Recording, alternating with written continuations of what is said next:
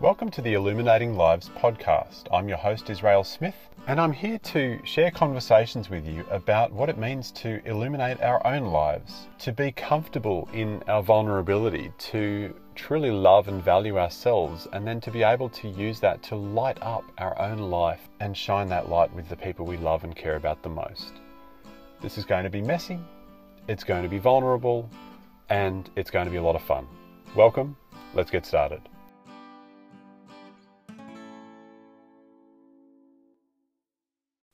Well, hello, dear listener. It's Israel Smith, your host of the Illuminating Lives podcast, back with another episode.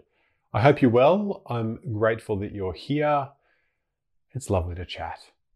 It does feel kind of one way. That's the nature of podcasts. I'll be fine.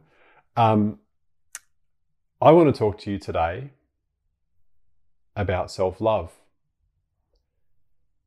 Now, this is an interesting topic. To me, this is possibly the single biggest thing that I've ever learned, actually, as far as coming to grips with who I am, what my role here is on the planet, how to be a better husband, father, friend, colleague, all of the stuff. It's almost like this is, I won't say the silver bullet or the magic key, but it's kind of close. It's one of those things. Self-love for me is one of those things where when I worked this piece out, everything started to unfold. I really started to get alignment in my life. So let's talk about it. What is self-love? Well, to me, breaking it down to just the core piece of love, a lot of people talk about love as though it's a noun, it's a thing, it's an object, it's a concept. But I subscribe to the view that love is actually an act. It's a verb, it's a doing word, it's a practice. It's something that we show through our actions, our behaviors, our words, our feelings, all of that kind of good stuff. And importantly, because it's a doing word, self-love is also an act. It's a demonstration. It's a series of behaviors. So I wrote down some bullet points before I pressed record today about, to me, what self-love actually looks like, what it is. And so some of the things that I wrote were, it's about nurturing, it's about listening, it's about caring, it's about honoring ourself. All of these things are relative to the self, to us individually. But you know what? It's also about forgiving, being kind and compassionate and gentle, and trusting ourselves. Probably one of the easiest ways that we can grasp this in analogy or metaphor,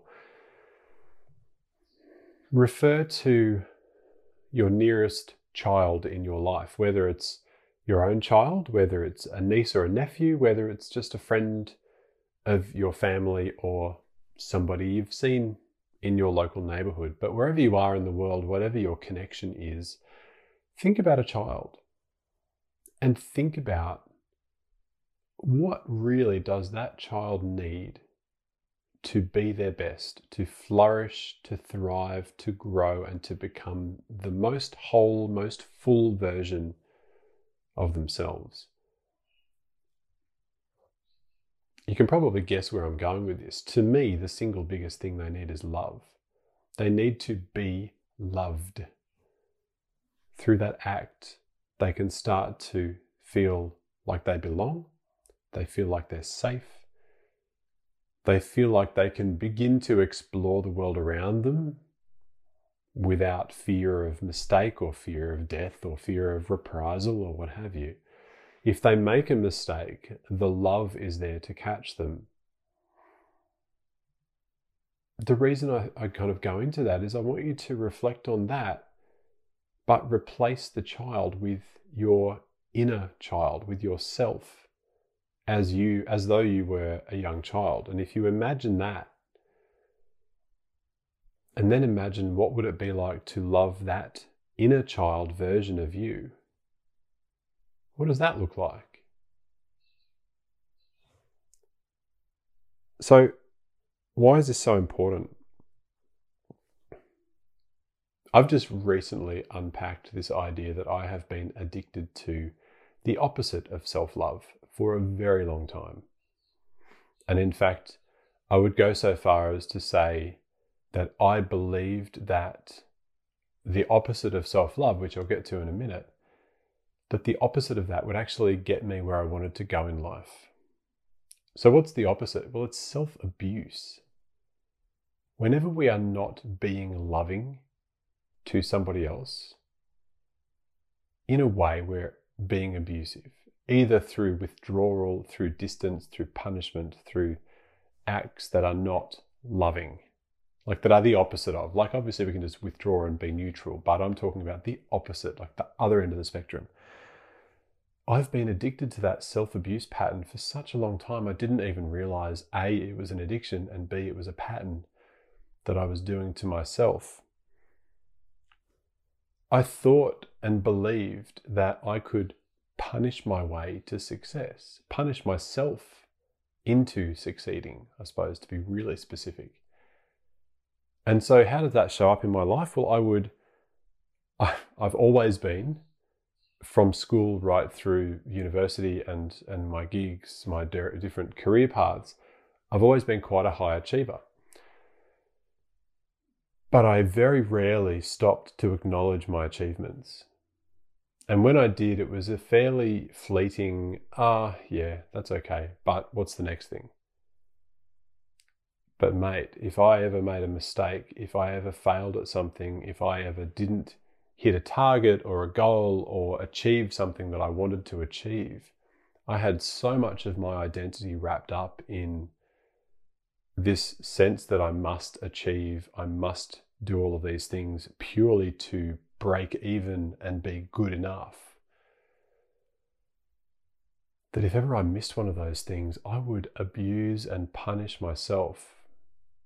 Mentally, usually, like inside my head, oh, why did you do that? What could have done better there? You know, and I would sabotage myself with stupid behaviors, which I call them stupid now because I've got the awareness, right? But these behaviors like eating crap food, staying up way too late, neglecting sleep, not exercising, denying myself things that would make me feel better, like going surfing or going outdoors and just moving my body, all of these things, I would crack the whip on myself to work harder, to push harder, to force more, to do more, all hoping that by punishing myself in this way, I would achieve the success that I so desperately needed because I was never enough. But that's obviously a broken model. We cannot punish ourselves to success in any kind of sustainable manner. We will break at some point. We will burn out at some point. I know this. I've done this myself a couple of times. I look at other people in my life. It's happened to them. You can't keep whipping yourself over the back. Mind you, you're the one holding the whip. I was the one holding the whip. We cannot keep doing that and expect to have harmony and peace and love in our life on a sustainable level. My premise is that if we don't love ourselves fully, completely, just as we are, honor ourselves, trust ourselves, nurture, care, be gentle and compassionate to ourselves, if we don't do that, how can we possibly give that with integrity to somebody else? And the answer is you can't. I can't. I can't love other people fully, completely, wholly if I don't love myself fully, completely, and wholly. I thought that I could, but what I realize now is that there's shadow behaviors that show up. There are different things that come up: anger, frustration, resentment, manipulation, blah, blah, blah. All the nasty stuff in relationships. Whether they're intimate, like with my wife, as a parent, as a friend, as a colleague, at some point, the parts of ourselves that we don't love will show up and they will demand attention and they will cause problems. So it really is our responsibility to turn the dial inward into self-love.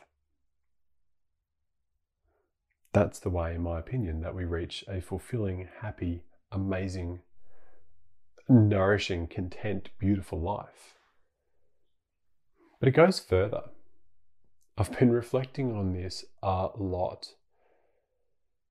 And I guess you've probably had the experience, if you've been fortunate enough to ever buy a new car or even buy a second-hand car, but whatever car you end up buying, literally the day after you buy it or the week after you buy it, you suddenly see heaps of them on the road. Have you had that experience? I'm sure you probably have.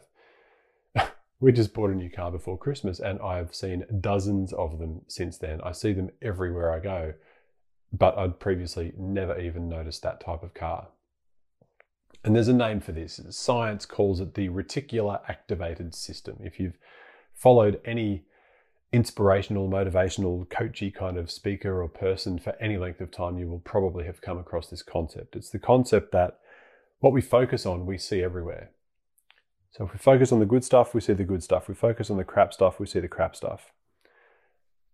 But here's the thing, since I've started focusing on my own self-love, and I'll go into a bit later on how I practice that, what does that look like physically, spiritually, emotionally for me during day to day, since I've started bringing my attention and my awareness to that as a very fundamental, foundational piece of who I am and how I operate, I can start to see lots of examples in the world of people who sadly don't love themselves.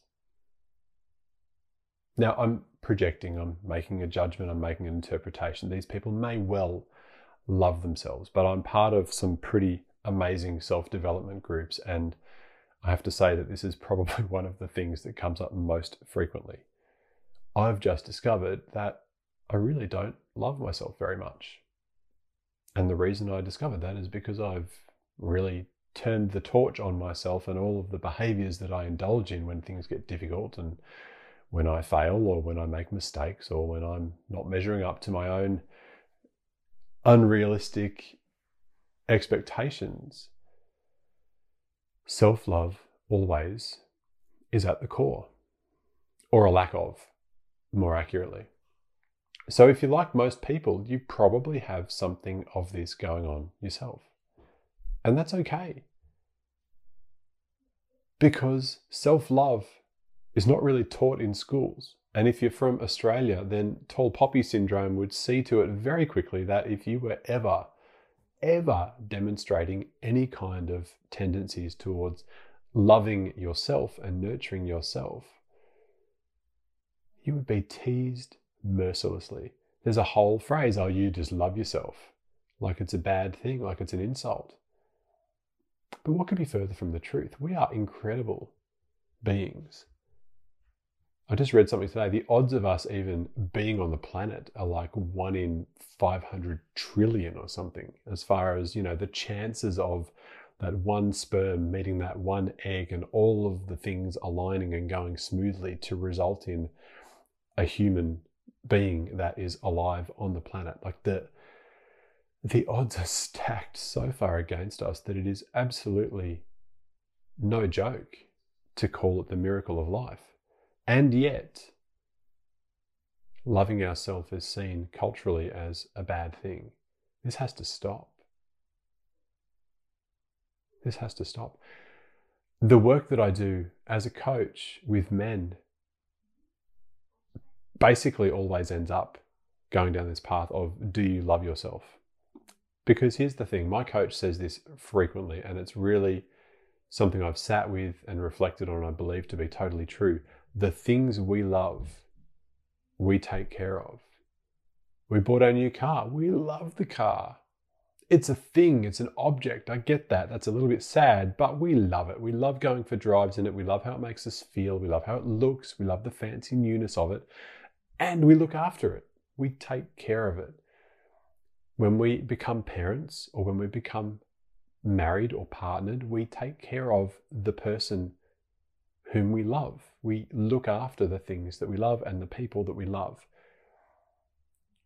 But culturally, we don't turn that back to ourselves. Why is that? I can't tell you. I don't have the answer.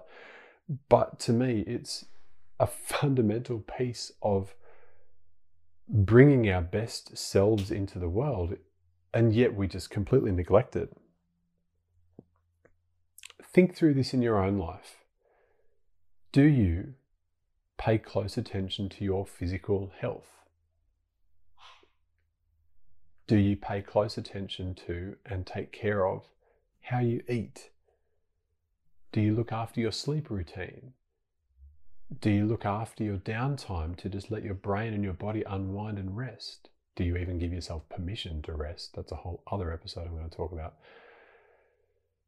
All of these things are acts of self-love, giving ourselves what we need. But even at a more basic level, giving ourselves permission to give ourselves what we need is actually a radical act of self-love. Giving ourselves permission to get 8 hours sleep and say to the world, I'm not available for the next 8 hours because I need to rest. I'm clocking off at 8:30 so I can get to bed by 9 o'clock so I can get up at 5 and choose to spend time on myself, with myself, because I love myself.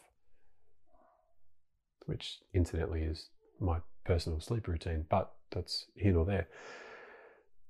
Our energy, our life, our friendships, our relationships, our work, how we spend our time on weekends, after work, with the people we care about, without the people we care about, all of these things are an extension of and a lens through which we can view how much do we love ourselves. Now, it's a spectrum, right? Some of us, and I'm using the word us, I'm part of the human experience. I'm not some god on a mountaintop who has all of this figured out, or some Zen Buddhist monk or something with enlightenment up my sleeve as an ace card. I'm still learning all of the things and I'm still figuring this stuff out as I go along. But some of us are completely okay with the idea that we love ourselves. We practice it daily and we always return to that like it's our North Star. Some of us are filled with self-loathing. Some of us, we can barely stand to be in the same room as ourselves alone. I've personally had this experience where I just couldn't sit still because I was really, really uncomfortable at being on my own, with my own thoughts, in silence. It's taken me a very long time to cultivate a very healthy meditation practice of simply sitting in silence. I really want you to consider, whereabouts do you sit on that spectrum of, on the one end, like chronic self-loathing, and on the other end, nurtured and nourishing self-love. And wherever you are at is completely perfect. My wife says this all the time in her work. Wherever you are at is perfect. There's no judgment. There's no wrong. There's no meaning. It simply is what it is. And the upside is, now that you are aware of this, you can begin to make changes. You can begin to take different actions with your new awareness. So my self-love practices begin always with my sleep. I need and value good quality sleep. So to me, that means no caffeine after about 2 o'clock in the day. That means no screens after about 8:30 at night. TV, not so bad. I can stay up late watching a movie, or later watching a movie, but generally speaking, computer screens, phone screens, video games, after 8:30 is pretty much a no-no, because my brain is just so wired that sleep takes a while to arrive and it affects the quality of me going to sleep. But I'm usually in bed asleep by 9:30, I'm up by 5. And then my self-love practices begin in the morning after a great night's sleep. I do some personal development work for about an hour, hour and a half. I do some meditation. I do a short workout, like a cardio training session. And I have a spectacular coffee. And it's partly because, I love the kick, but it's partly because I just really, really love the flavor of coffee. And that is a way of nourishing and nurturing and showing love to myself. I drink a ton of water. I'm always carrying a water bottle around the place, no matter where I am. It always is with me because I just drink a lot of water to keep my body hydrated, to keep my system humming and well flushed. And I eat as well as I can, as often as I can. Now, I'm not, as I said, some sort of ascetic or a monk or something like that. So I love chocolate. I love fried food. I have all of the same weaknesses and tendencies that food manufacturers prey on as the next person, but I also have a pretty strong and clear sense of what I need, what I don't need, and what really works for my body versus what doesn't work for my body. So I do look after what I eat. I look after my body. I look after my mind. I do a lot of that kind of stuff. And that's just me. But here's what I've discovered. By focusing inward on those things and by really learning this lesson of loving myself as fully as I can, choosing myself, choosing what I need, and unashamedly, unabashedly, without guilt, claiming what I need to be my best, I actually have learned that that is the fundamental key for me being great elsewhere in my life. If I lack sleep, if I'm not eating well, if I'm not exercising, if I'm not taking care of my mind, all of these things, or any one of them for a prolonged period, will lead to me being, pardon the French, an asshole. I will not be my best self in my marriage, in my role as a father, in my work, in my role as a coach, in any of these areas. I just simply won't be my best. And it's so important to me that I commit to and follow through on these actions of self-love so that I can be my best everywhere else in the world. So I want to flip this around to you, as I do at the end of every episode, or at the tail end of every episode. What does life look like for you at the moment? Are there things that you are tolerating? Are there things that you are putting up with? Are there things in your life or characteristics or factors at play that do not serve you, but in fact, that harm you? Things that you do you eat more than you should, or the wrong types of food? Do you drink too much coffee or too much alcohol or not enough water? Like, they're just real basic things. How do you fuel your body? But then, do you dress your body nicely? Do you say nice things in your head when you see yourself in a mirror? Do you accept compliments graciously and with love, or do you deflect them? All of these things are all symptoms of either your love of yourself or your lack of self-love for yourself. Now, here's the big picture for me. I firmly believe that an enormous amount of the world's ills come from the men in powerful positions simply not loving themselves at all or enough, but not loving themselves fully. You can probably think of a couple of world leaders who act out and are aggressive and throw tantrums and really don't have a connection to a core of integrity. To me, that's a symptom of low self-love.